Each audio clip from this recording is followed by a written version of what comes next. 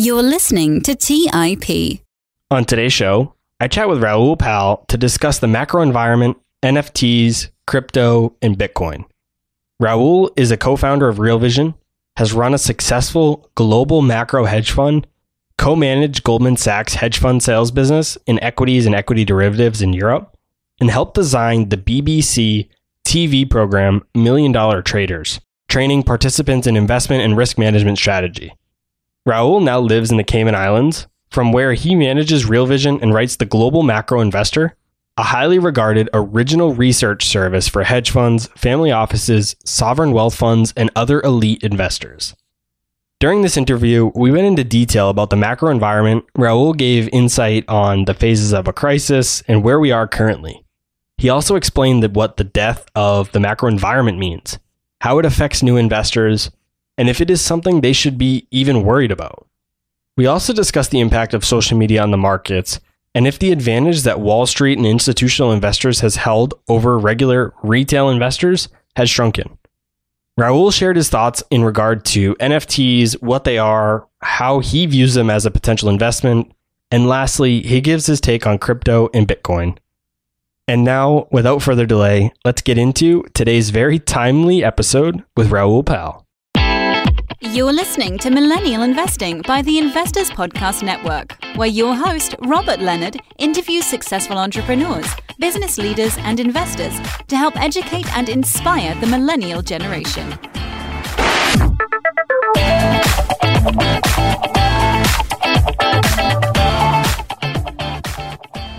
Hey everyone, welcome back to the Millennial Investing Podcast. As always, I'm your host, Robert Leonard, and with me today, I have Raoul Pal. Welcome to the show, Raoul.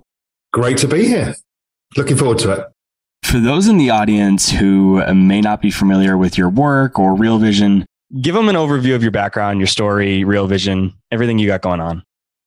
Background was, I was a traditional finance guy. I caught the wave in the 90s.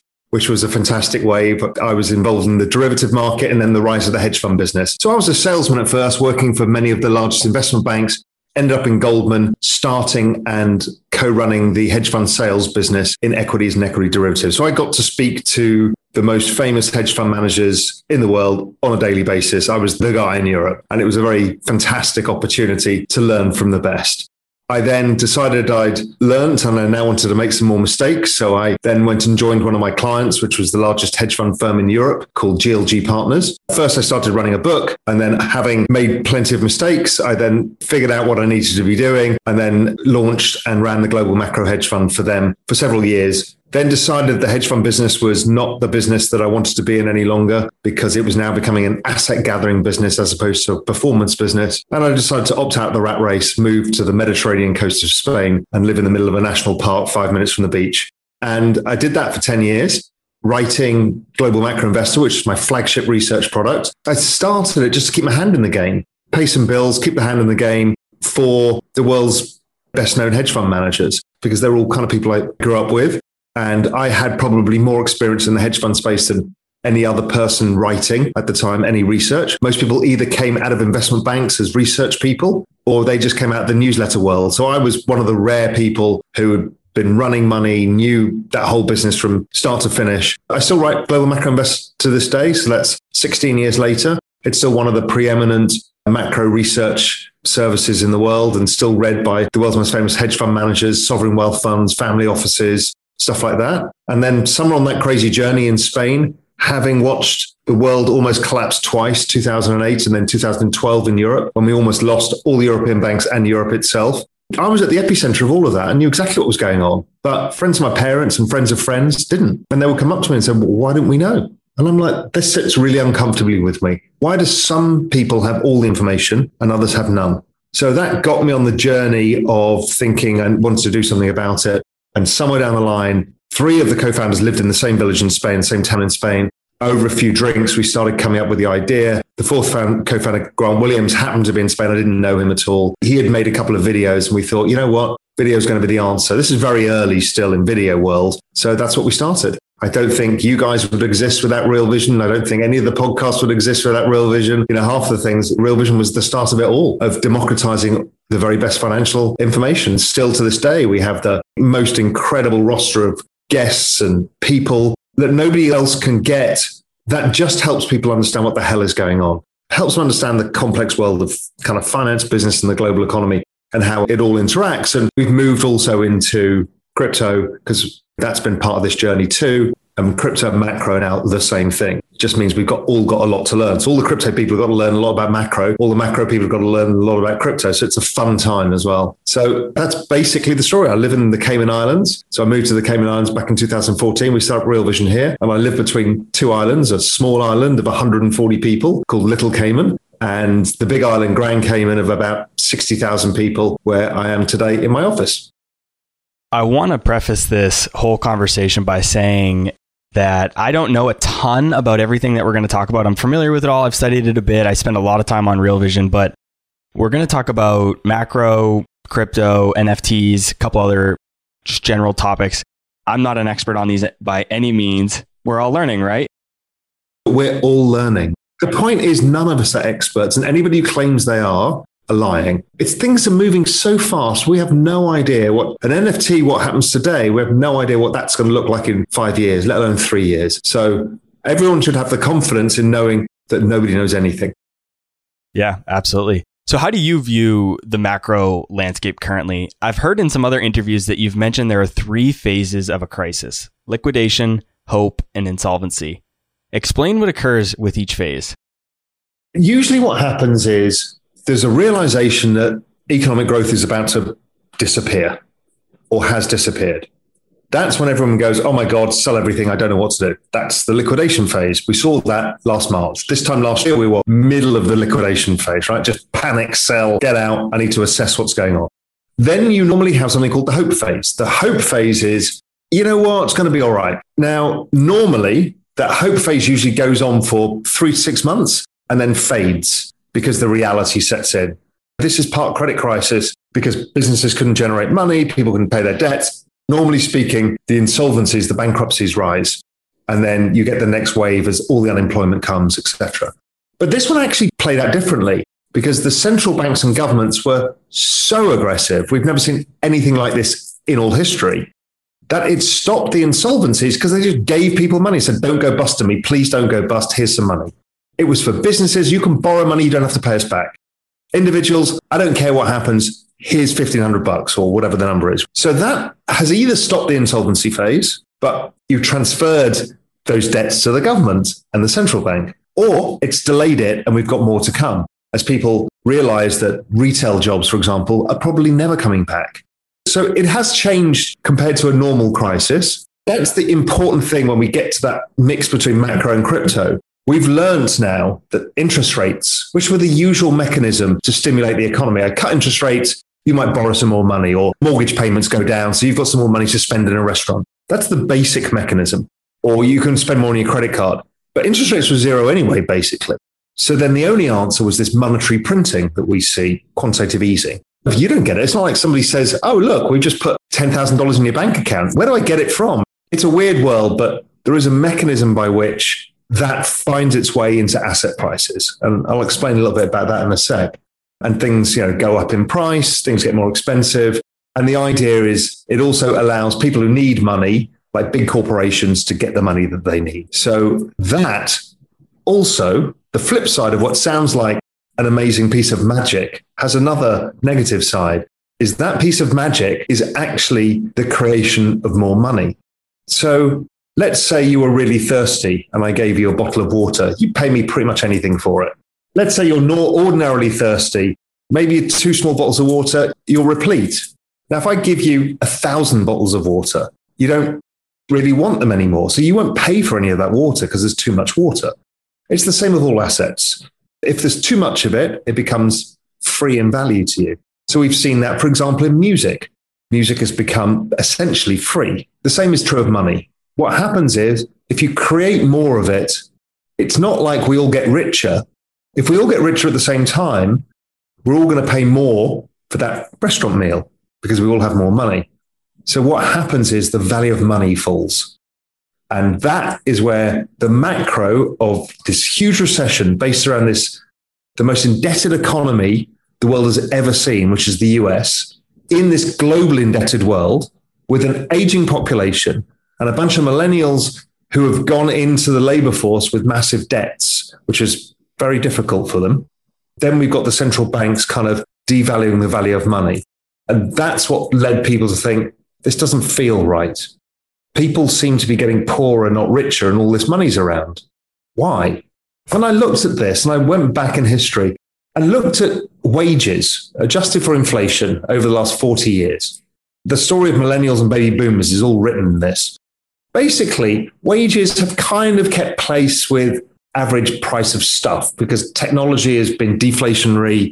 You know, food goes up and down, gas goes up and down. But what's really happened is the value of assets has gone up because of this printing of money. So if you're a 32-year-old baby boomer in about 1980, you start saving and investing, same as millennials are doing right now. So they've suddenly become financialized as you guys have become financialized. So they become financialized. The equity market is trading at a price earnings of 7, the cheapest in history. The bond market is giving you yields of 18%, the most ever. And real estate prices have been ravaged by inflation and they've cost nothing. So a baby boomer starting his journey in his financial life or her financial life could do nothing but make money because you were given very attractive things. So cut to a year and a half ago, there's a bunch of millennials thinking I need to start saving for my 401k. I've got debts to pay off. I'm almost there. I'm still not there yet. I can't afford a property because they're all-time highs. I can't afford real estate and I can't afford the equity market because it's all expensive. And that was the issue that came from printing of money is these assets have gone up so much that your share for your income was less than the previous generation and the generation before that. So you're kind of screwed. And so suddenly crypto comes along and here's something that goes from being a small market, but its opportunity is maybe another 200x from here. So you've now suddenly been given something that gives you the opportunity to generate some meaningful wealth. But the wage issue has been a massive problem over time, and wages aren't going up because there's a bunch of baby boomers, 76 million of them in the workforce in the US, and you've just thrown 85 million millennials all in the same workplace. Do you remember the maths about money? If you have too much of something that's worth nothing, guess what? You're all worth nothing, which is why everyone's finding it so hard to earn a living and make enough money because there's too many people in the workforce. That will change over time as the baby boomers come out of the workforce, but it's not great because technology is eating the rest of your jobs. Do you think this is why we're seeing so many different assets come about? I mean, first it was crypto, then we have NFTs, and then recently I've been even seeing individual investors to be able to finance receivables for companies. And I don't necessarily think that's a bad thing, but there's just all these alternative assets that are out there. And I'm just like, it's great that it's being democratized, but is that why we're seeing this? There's so many like crazy things that you never would have thought. They actually came from creating solutions to the problems of the existing system, right? We've got this money that keeps devaluing. So let's create a money that can't be devalued. Okay, genius.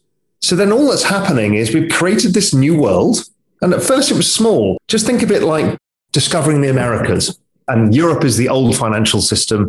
And the Americas been discovered. So the first people go over there, go, yeah, it's fine. You know, we've got to fight a bunch of the natives who are here. It's pretty hard. We need to figure our way around. We can probably grow stuff. It looks all right. And then boatload after boatload come and it starts expanding. It's the same with crypto. People had this crazy idea that you could make something from this. Over time, people are migrating across because they starting to understand is how the hell do I offset this? I'm never going to make money. So then once you've created this world, well, guess what? Somebody builds New York City and that's Bitcoin. And then somebody builds Ethereum and you can suddenly now program these smart contracts and people start populating that world. And then they start populating other cities. Now it's Philly and then it's LA. They're just other crypto projects. NFTs, they're just all ways of fixing. So why NFTs?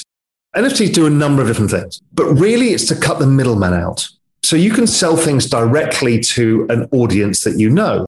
Now, there is some middlemen because you sell artwork on exchanges still. I was speaking to a friend of mine, RAC, he's a Grammy award-winning musician, and he's issuing NFTs in music. What is your fascination? He's like, the music industry takes 80% of our economics, and that's the middlemen do. But that's even Google and Facebook. So let's say he's got a big community of people who love his music.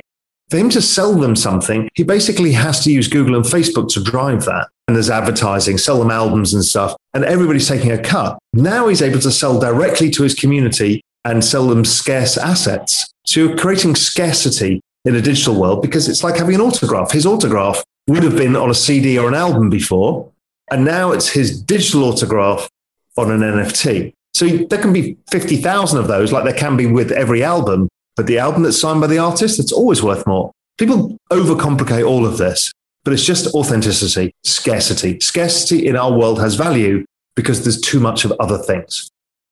Before we get into a full conversation about NFTs and crypto, I want to go back to, you mentioned quantitative easing and money printing.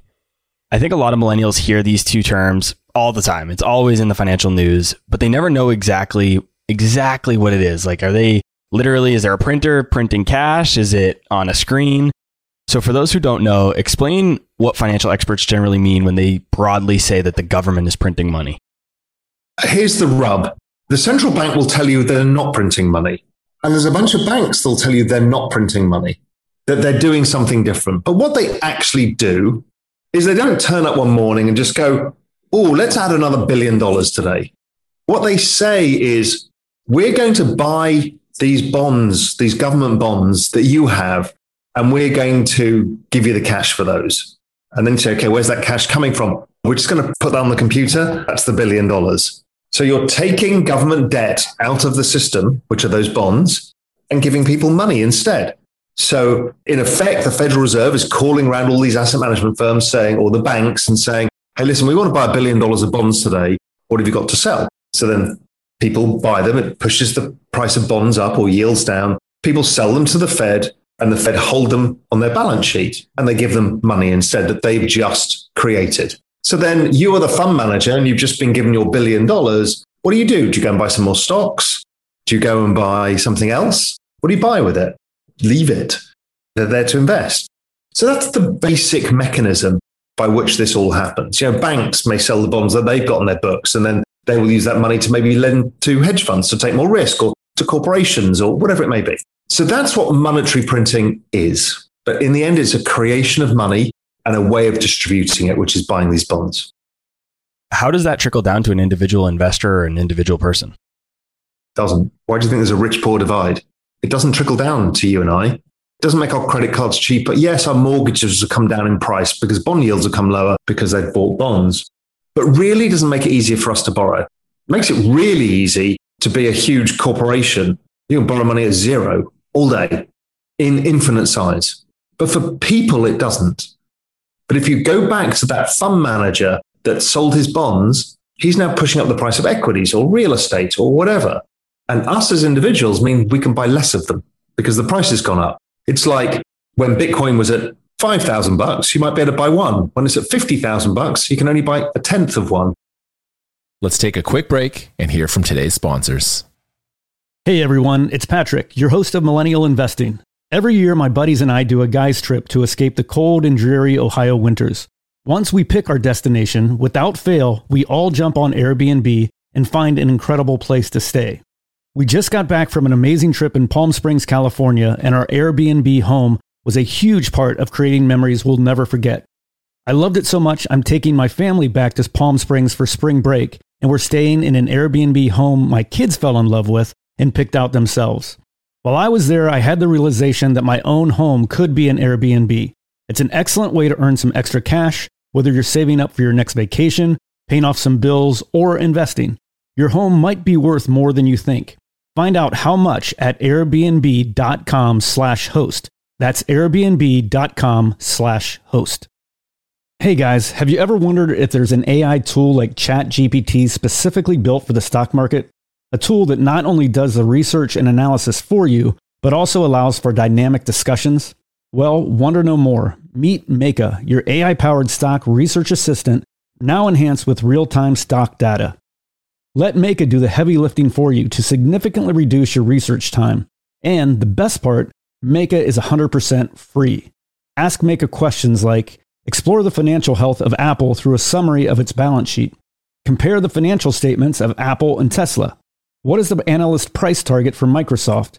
What is the social sentiment analysis of Amazon? And millions of other queries right at your fingertips. Visit Meka.com. That's MEYKA.com. Buy low, sell high. It's easy to say, hard to do. For example, high interest rates are crushing the real estate market right now.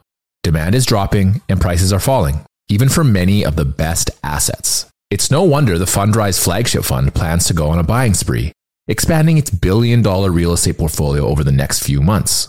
You can add the Fundrise flagship fund to your portfolio in just minutes and with as little as $10 by visiting fundrise.com/millennial investing. Carefully consider the investment objectives, risks, charges, and expenses of the Fundrise flagship fund before investing. This and other information can be found in the fund's prospectus at fundrise.com/flagship. This is a paid advertisement. All right, back to the show. On Twitter, you recently talked about the death of the macro environment. Can you explain to us what you meant by that? Yes. So macro investing is really all about the macroeconomic state of the world and how it affects asset prices. So when the economy's growing, certain assets will do well. When certain economies are growing, maybe ones that consume a lot of commodities, other parts will do well. When the environment rolls over and recession comes, then assets react accordingly. So macro is all about the interrelationship between economies and asset prices. It's great because it's super broad. It's everything from credit to emerging markets to bonds to equities to currencies to all of this. So it's a phenomenal world. There has been the most macro instrument in the world are bonds and foreign exchange. Then bonds, foreign exchange, credit, commodities, and equities are last. So the stock market is a lot about human hope and optimism and emotion. I think this company is going to do well. When you go to the opposite end of the spectrum, bonds are basically GDP growth plus inflation. And credit is GDP growth, the growth of the company plus inflation plus risk of not paying you back. So bonds are so pure. It's just, is the economy going up or down in the next 6 months or so to 1 year? And is inflation going up or down? That's all the decision you have to make. Super macro. Now, we've just happened to be in the biggest ever trend in all history, which was the falling of interest rates from that 18% when those boomers were 30 years old to now, where it went to zero everywhere in the world. That trend was a macro trend based on demographics and also debts and a bunch of things, but really it was a demographic trend of those boomers moving through life. That generated almost all the returns for everybody. It also pushed the stock market higher. It created the debt economy, everything because of this mega trend. But now we've pretty much hit zero. Yes, it could go to negative 50 basis points.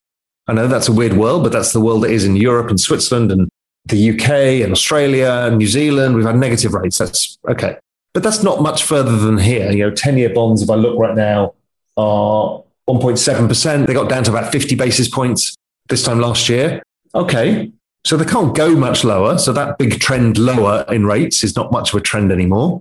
Can they go higher? Maybe inflation's coming back, which I don't think it can. But let's say it does. Well, the Fed have made it clear, as have the Bank of Japan and the Australian Central Bank and the European Central Bank, that rates can't be allowed to go up because it breaks the whole system.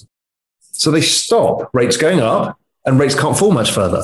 So there we go. The biggest money generating engine in the history of investment has just stopped. There's no money to be made. And then the next part is, okay, well, what about the FX market, the foreign exchange market, the big daddy of all, the biggest market, trades 4 trillion a day?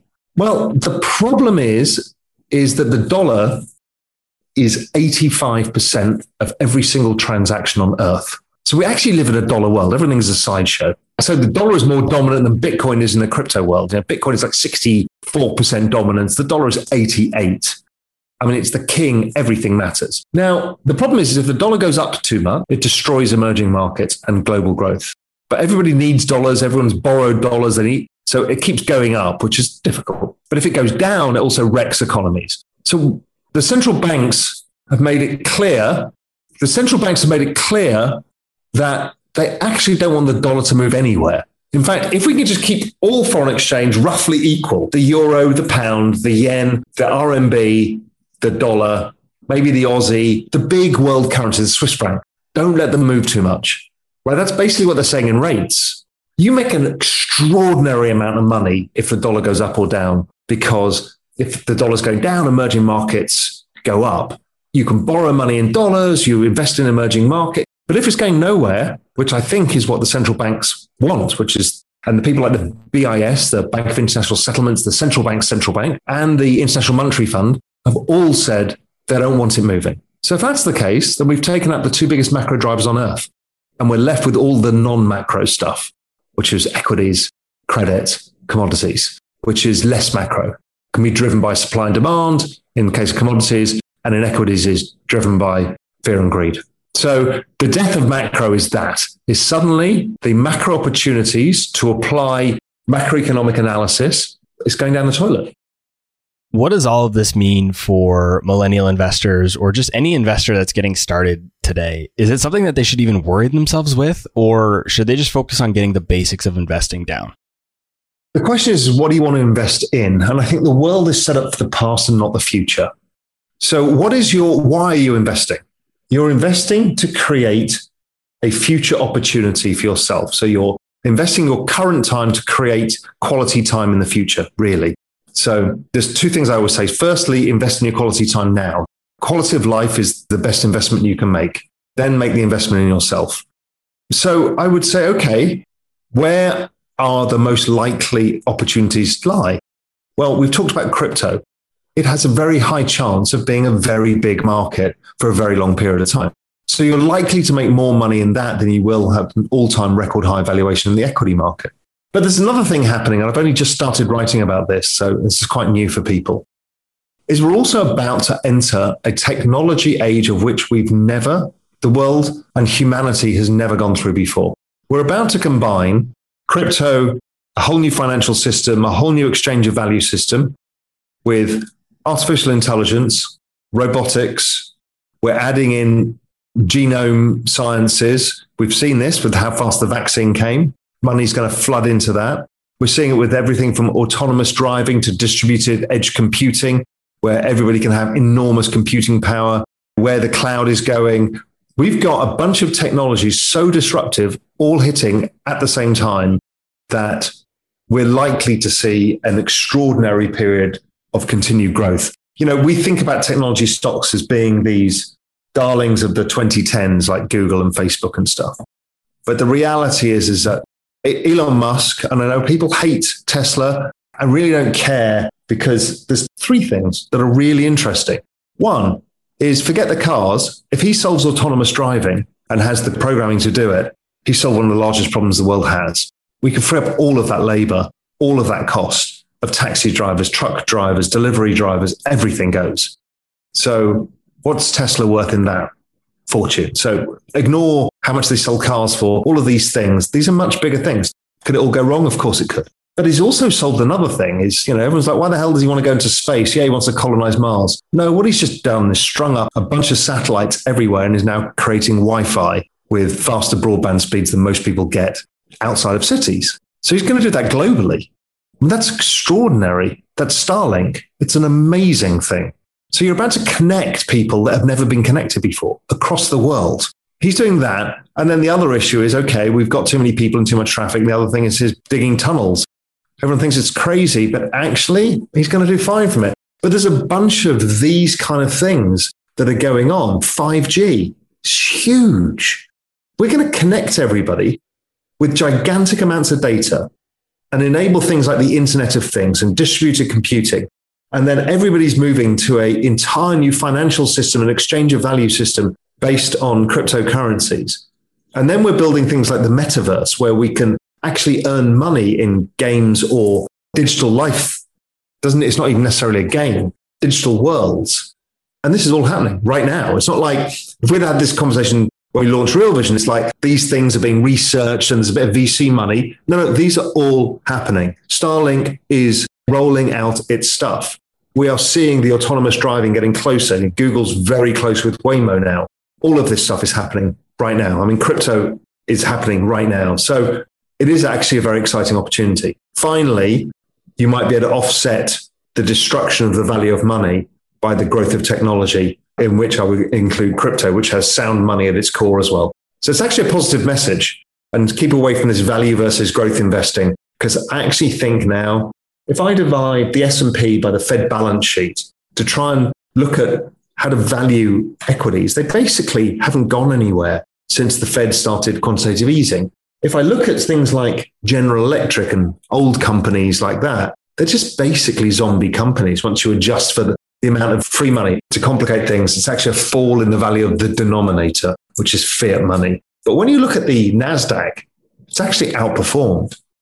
There's a real secular trend in technology going on that's above and beyond that of which they're devaluing money. If you look at crypto versus the Fed balance sheet, basically in a straight line up because it's actually creating wealth. So only technology and crypto are creating wealth. Everything else is offsetting the fall in the value of currency, including real estate. It's amazing, fascinating world. This is all new and I've only started talking about it, so people will be scratching their heads about these concepts for a while. But follow my Twitter feed. I'll start trying to get people across the line on what I'm talking about. Why is this time different? Because I feel like people were saying similar things like when the internet came around in the 2000s. And it did. It changed everything. But then everything crashed, right? Did it? Or did it go through like the crypto winter? Did the bad investment? In the end, if you'd have held Amazon, you'd be really outrageously, disgustingly wealthy. That's noise. It was an S-curve. We're actually in an exponential adoption trend. All of these things I'm talking about are all going to be newly adopted by 7.5 billion people. People can't get their heads around this. It's not like selling a new fancy phone. On sort of the mobile phone itself was an adoption curve. But in those adoption curves, you have something called an S-curve, which is there are points in the life cycle of a business where it's not clear it's going to survive or it needs to pivot to grow fast again. And Amazon saw that. In fact, it fell 90% in 2000.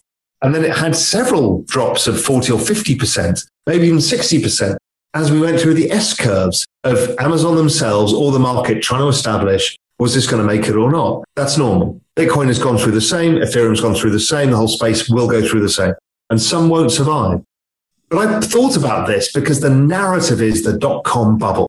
The actual reality is that was the largest game changer I've ever seen, probably since the 1950s that I've heard of. We created a consumer society. The internet was probably bigger than that. It was massive. So I think we should look back upon that point in history differently and just say, yeah, it was an early S-curve, but what came out of it changed the world. I know there are a lot of investors that have been clinging to value investing principles over the last decade as they've continued to underperform. Do you think traditional value investing, the way Warren Buffett historically has done it, is dead? I think it's not dead, but will it outperform? I don't know. Because the world is moving, and people are going to hate me for saying this, because it's such the antithesis of the cynical, this time is not different, but it's been proven actually for the last 21 years or longer, maybe 25 years, that Metcalfe's law and adoption curves, network effects, are not valued in the same way. And value investors cannot value these things. And they say, yeah, you're all idiots. You'll see in the end. Well, we're 25 years in. I'm sorry, but somebody has to realize that that's a false dawn. Now, does value investing mean you lower your risk and build a nice portfolio and that does well over time? Absolutely. Will it outperform network adoption stocks? Zero chance ever, except in a down cycle. And when I talk about network effects, even though the price rise goes exponential over time, when you break it down, it can have some really big ups and downs. So I'm not talking about a smooth curve. It's all going to be easy. We'll make money forever. No, it's like crypto. It comes with a downside. So value investing is not going away. It will never outperform those companies. It will create robust, high quality portfolios that perform over time. And that's okay. If you've got lower risk, do that. I think that volatility piece that you mentioned is the part that a lot of people miss, because they look at Amazon and they'll zoom out on the chart and they'll just see an exponential curve up, right? But if you actually drill in a little bit, you see those huge drawdowns that you just talked about. And yeah, if you held that whole period, sure, you'll get amazing, amazing results, but you have to stomach that.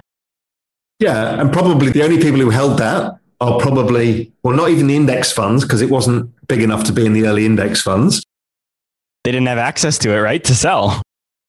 That's right. So the only person is Jeff Bezos and his ex-wife. They're probably the only people who ran the entire bull market. Yeah, it's incredible. I think about myself. I'm like, I've been telling myself for a long time, I'm still young, but when I first got into investing, I was a value investor. And this whole run up, I keep telling myself, this time's not different. This time's not different. This time's not different. Don't cave. But I keep talking to more people and I'm starting to think I might need to evolve a little bit as an investor and start to think about these ideas. I was the same as you, a miserable macro cynic who thought the world was according to how I thought about it. This recession really made me realize that I was wrong.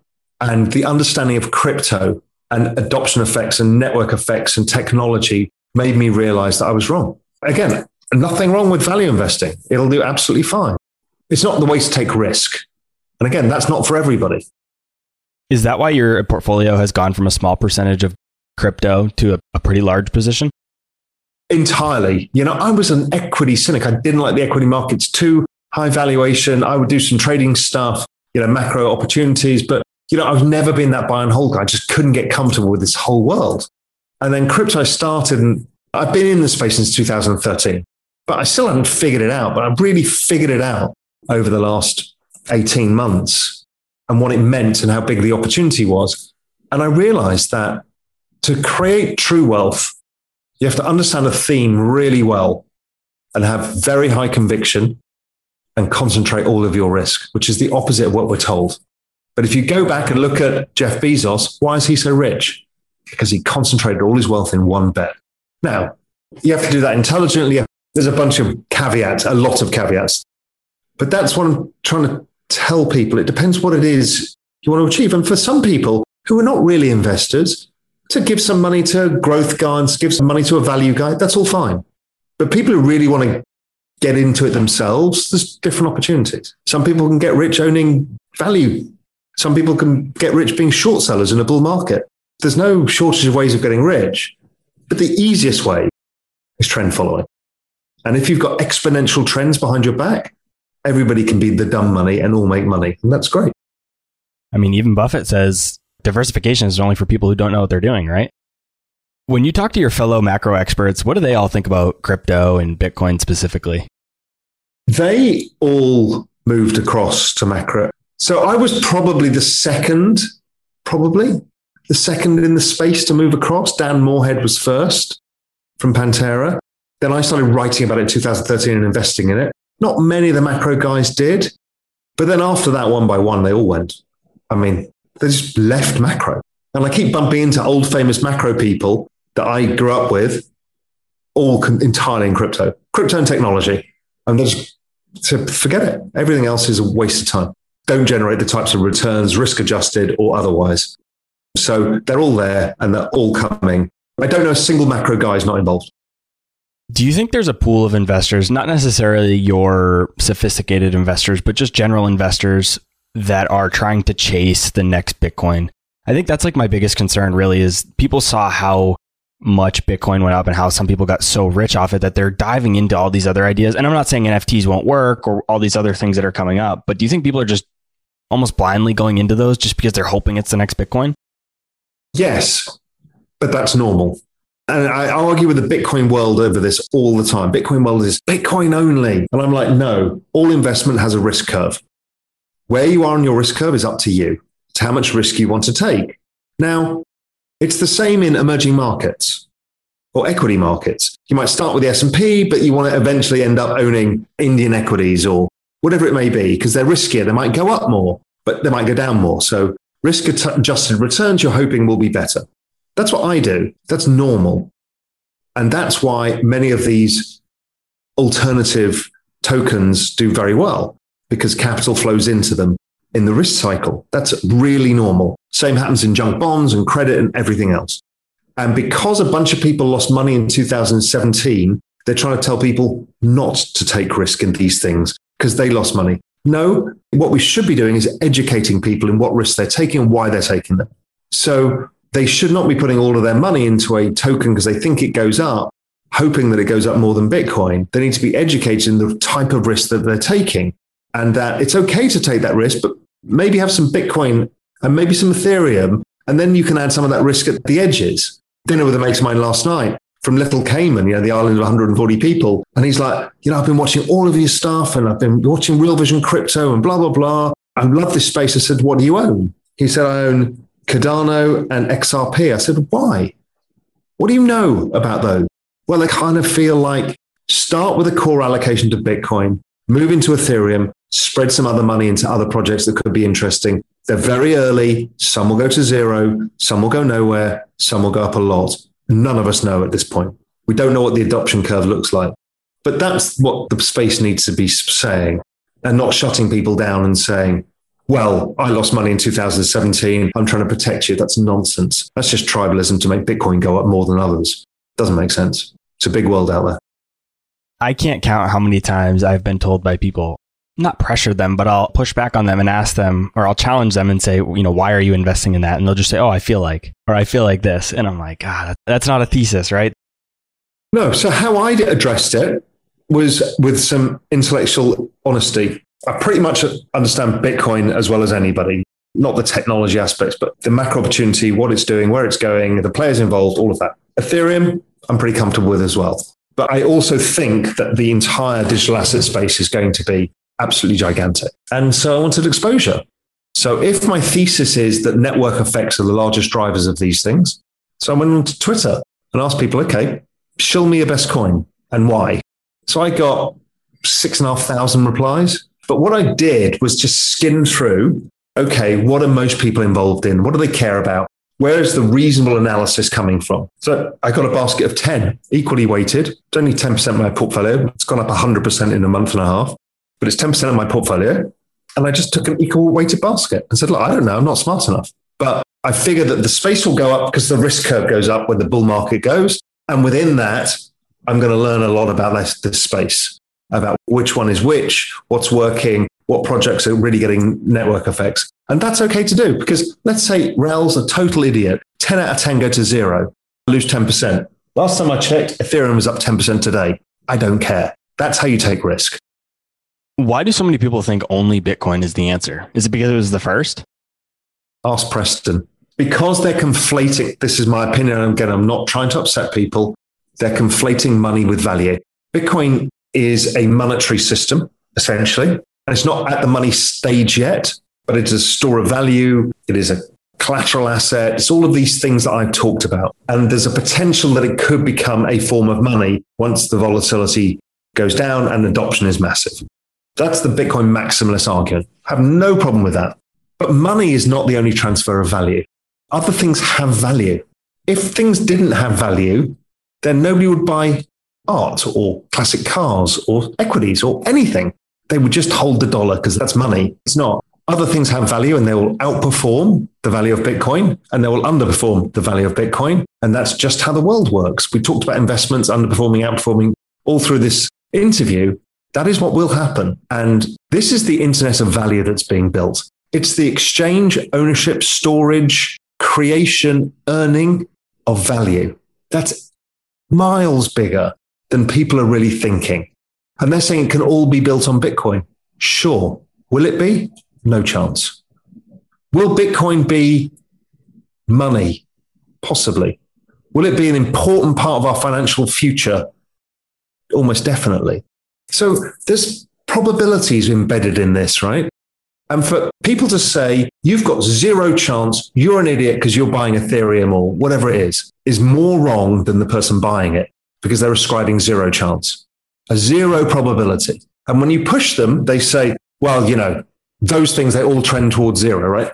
I've gone through, written a whole rebuttal about the John Pfeffer article and the fact that utility tokens don't have value and only Bitcoin has value. It's not true. It's provable that network effects is how you value these things. Bitcoin is only valued on network effects. It's not valued by any other mechanism. Same with Ethereum. It's identical in how it's valued. And so are all of these. That's a shock to people because they don't want to believe it. Bitcoin believers are becoming like gold believers. There can only be one. Gold is the real money. Now it's Bitcoin. Last time I checked, gold's been around for 10,000 years. There have been loads of other forms of money that have tried to compete with it or have competed with it. And there's been loads of stores of value, millions of them. If not, there would be no real estate. It's absurd. Let's take a quick break and hear from today's sponsors. Hey everyone, it's Patrick, your host of Millennial Investing. Every year, my buddies and I do a guy's trip to escape the cold and dreary Ohio winters. Once we pick our destination, without fail, we all jump on Airbnb and find an incredible place to stay. We just got back from an amazing trip in Palm Springs, California, and our Airbnb home was a huge part of creating memories we'll never forget. I loved it so much, I'm taking my family back to Palm Springs for spring break, and we're staying in an Airbnb home my kids fell in love with and picked out themselves. While I was there, I had the realization that my own home could be an Airbnb. It's an excellent way to earn some extra cash, whether you're saving up for your next vacation, paying off some bills, or investing. Your home might be worth more than you think. Find out how much at airbnb.com/host. That's airbnb.com/host. Buy low, sell high. It's easy to say, hard to do. For example, high interest rates are crushing the real estate market right now. Demand is dropping and prices are falling, even for many of the best assets. It's no wonder the Fundrise flagship fund plans to go on a buying spree, expanding its billion-dollar real estate portfolio over the next few months. You can add the Fundrise flagship fund to your portfolio in just minutes and with as little as $10 by visiting fundrise.com/millennial investing. Carefully consider the investment objectives, risks, charges, and expenses of the Fundrise flagship fund before investing. This and other information can be found in the fund's prospectus at fundrise.com/flagship. This is a paid advertisement. Hey guys, the Range Rover Sport leads by example. It's got powerful on-road performance and commanding all-terrain capability, and combines assertive on-road performance with the signature Range Rover refinement that you'd expect. The third-generation Range Rover Sport is the most desirable, advanced, and dynamically capable one yet, and redefines sporting luxury. It's got advanced cabin technologies such as active noise cancellation and cabin air purification, which offer new levels of comfort and refinement. The purposeful cockpit-like driving position sets the tone for a focused interior that promotes exhilarating driver engagement. Award-winning Pivi Pro infotainment is at the heart of the experience and provides intuitive control of the vehicle systems. You can also enjoy a dynamic drive in total comfort with optional 22-way adjustable, heated and ventilated electric memory front seats with massage function. Design your Range Rover Sport at LandRoverUSA.com. That's LandRoverUSA.com. All right, back to the show. One of the most common concerns I see from investors about crypto is the worry of government regulation. I read recently a headline that Ray Dalio even said that he wouldn't be surprised if the government outlawed it. What role do you see the government playing in the world of crypto? And in your opinion, is it possible for the government to really outlaw it? I don't think they're going to. I think it's in everybody's interest to have an independent financial asset like gold has been. I think it's in everybody's interest. Everybody knows we've pretty much got a broken financial system. Bitcoin plays a very important role within that, and I think it'll play an even more important role. It keeps governments honest, it keeps people honest, it gives people an ability to save money outside of just the interest rates or whatever that the government offer you. It's no riskier or less risky than owning equities. I don't think it's a problem. I think they will regulate our involvement with it, meaning they don't want you to not pay tax. Regardless of what you think you should be doing with tax, you actually live in a country where you democratically vote, and part of that system is a tax-based system. In fact, every society in the history of mankind is a tax-based society. And if you don't pay your taxes, then what they say is you should no longer be a member of society, i.e. you go to jail, because that's the point of organized societies. So if you want to not pay taxes, you can move to the Cayman Islands. We do pay tax, we pay import duty, and we pay a bunch of other stuff. Everyone pays their share to a government, or if not, society doesn't function. So they will make sure that you pay your fair share. If they try and excessively penalize it, 100% capital gains tax on crypto, well, then you'll force it offshore and force it underground, and it'll create more problems. I think they know it. All the noise I get is they just want to try and regulate it so it fits in with their own system. So they want the on-ramps and off-ramps. The ECB, I can see, are trying to slow adoption by driving this ESG narrative. Bitcoin's expensive. The whole world is moving to cleaner energy. Bitcoin is one of the things, but the ECB have used it. Why? Because the institutions have a legal mandate for ESG. So it's going to slow them down in adopting it. That's all that's going on, the slowdown. I think that's fine. I understand why. A bit of a fun question. I know there's no definitive answer to this, but what are your thoughts on Satoshi Nakamoto? Is it one person, group of people? Will we ever even know? Now we're just in conspiracy world, right? So my conspiracy theory, which I've held since day one, is when you look at the language, it's transatlantic. I've always thought that it came out of GCHQ in the UK and the NSA in the US. I've always thought it came out of government. I've had conversations over my years with several members of the state security infrastructure in the United States. They know everything about all of this. They understand its place. They understand that the financial system is also the Achilles heel of the global world. The other risk they understand is China. They don't not understand the risk of China. They understand this stuff, and they have huge teams of people working on outcome analysis. And I've spoken at length in the past about the financial system's problems. And when you've got the smartest cryptographers in the world working for both the UK and the US, then it's not absurd to think a small group gets given an opportunity to say, hey, listen, if you could design a different system, what would it be? Because we are going to migrate across to that system and it will have worked. So that's my view. Could be 100% wrong. But my view is it was kind of built as a plan B purposely. Does Bitcoin change or the world of crypto change at all if we ever find out who it is? And it is, in fact, a government? No, because they don't control it. The only problem is the outstanding coins, right? That's just a money supply issue. Somebody can push down the price for a while. Okay, fine. I don't know how much they're worth now, 40 billion. I mean, Christ, it's not that big. You could probably sell that to the government of Singapore and investment fund in one transaction. It's not the end of the world. But it would upset people if that were the case. So I think people would much prefer the narrative of mysterious person, gifted it to the world, could have been Hal Finney. He's dead now. We'll never know. We briefly talked about NFTs at the beginning of the conversation. I want to go back to them. Can you define exactly what they are for us and how you see them as a potential investment asset class? All NFTs are individual tokens that you attach to physical or digital assets. So that means the asset is now recorded on a blockchain. It can be for a bottle of wine or it could be for digital art. It could be for music. It could be for IP rights. It's just a token that attaches to something.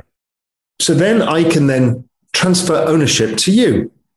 And you've got now proven ownership. So this picture behind me is actually an NFT and I've printed it off. Somebody created it for me, of me, and sent it to my Ethereum wallet. It's yours, right? I now own it. So I can print it off and put it on the wall. I could sell it to you too. So that works. So that's what all they are. So why are they going up so much? Well, you're just opening a bunch of assets that couldn't be sold before to be now rare, because digital things weren't rare. We talked about music. It's lost its rarity, so people don't make any money selling records. But if you're the Kings of Leon, you can now create an album on an NFT and sell it to one person, your super fan. He might pay you $10 million for it.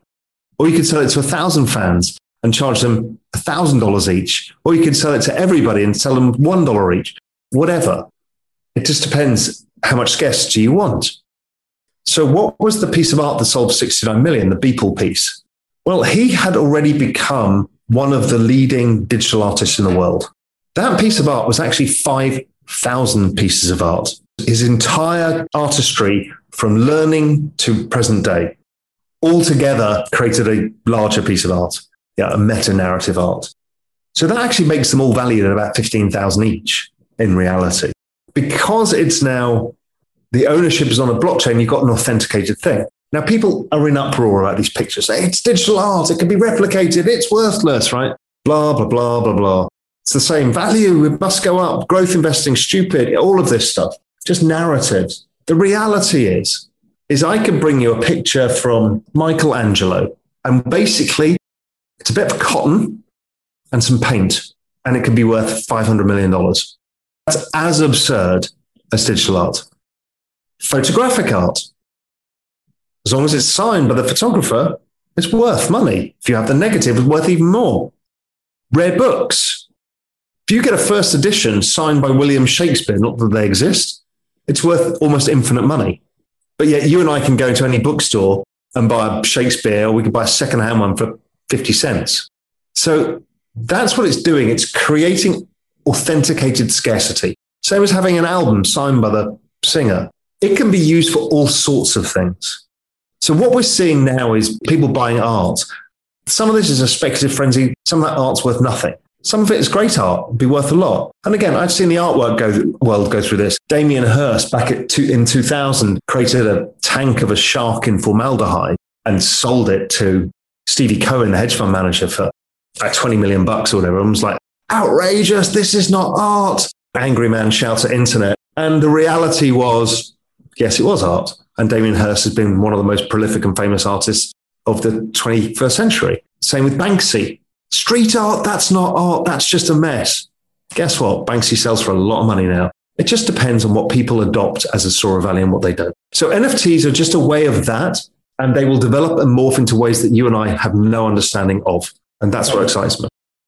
One of those things is Jack Dorsey selling his tweet. I can wrap my head around everything that you mentioned. I just can't understand, like, why would somebody want to even buy Jack Dorsey's first tweet? Who knows? It's mainly because we're already ascribing dollar values to this stuff. And actually what it is Ethereum. All of this is being sold for Ethereum, not dollars. And if you've held on to Ethereum forever and you've got $300 million of Ethereum, to prove the point about NFTs, because you're interested, because you own an NFT platform. I mean, look at the guys who bought the Beeple piece. I mean, they're all over this space. So part of it is to drive the space forwards. So yes, that may be worth nothing, that tweet. Probably worth nothing. Doesn't matter. What it is proving a concept to a much broader opportunity. So we can, again, miserable old cynics shouting at the internet will say it's all worth nothing. The reality is like we talked about before in 97, 98, 99, 2000, where everyone said, oh, that was all a big bust. I think you and I have discovered that actually it wasn't. If that hadn't happened, you and I would not be doing what we're doing today, which is what? Video and audio perfectly streaming over the internet in different continents, different countries. So really, was 2000 the terrible thing? Or was it just the reallocation of capital into the right places and the right opportunities? So this will be the same. Yeah, in a similar vein, but different. I also invest in real estate. That's my second podcast about real estate. People always ask me, is now a good time to buy real estate? And I always say that as long as the numbers make sense, then it's always the right time to buy a deal. And everybody's response is, well, what about 2007, 2008? And I say, well, the same thing that you just said about the internet as well. If you go back and you look and you bought a deal that made sense with the right numbers, if you held it to today, you're fine. So it's the same thing. If you buy now, as long as the numbers make sense, it makes sense. That's right.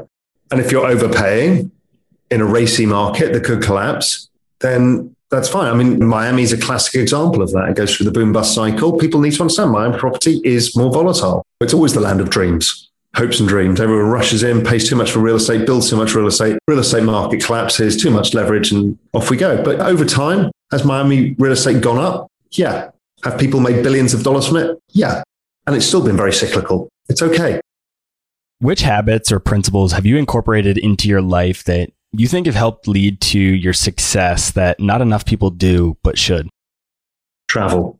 Without question. The single best thing you can ever do is travel to places that make you uncomfortable.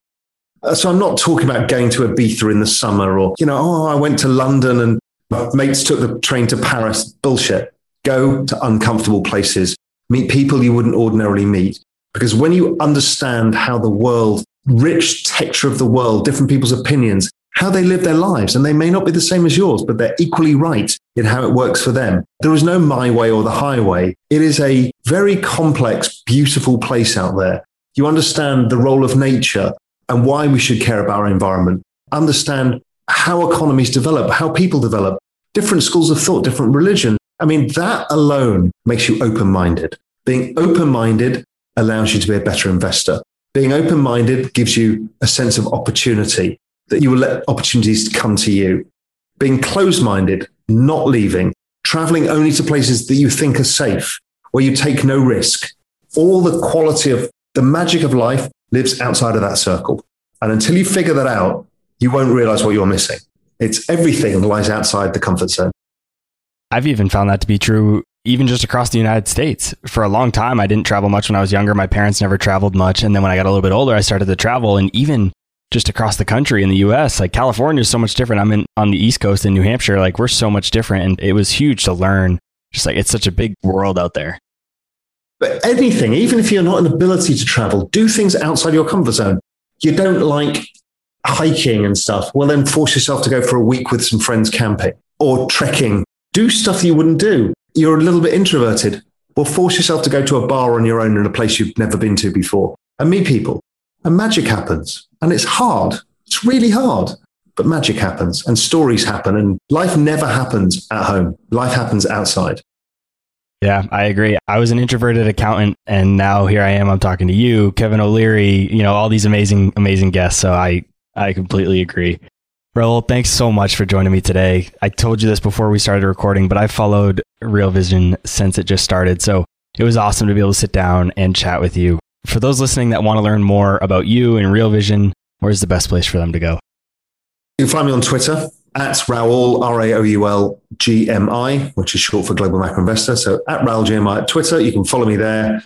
Always go and check out Real Vision. I think there's very few people listening to this podcast who won't be aware of Real Vision. Real Vision, there's a free YouTube channel. There's podcasts of our free content. There's the subscription side, which has got all of the amazing stuff, plus all the learning tools. We're embedding education through all of our tiers. And we have a free crypto channel. So there's almost, if anybody is interested in any part of the financial, macro, or economic arena, it's all there for you. We built it for you. I can't recommend Real Vision and following Raoul on Twitter enough. So guys, go check that out. Raoul, thank you so much. Thank you. Really enjoyed it. I just hope I don't piss off Preston too much.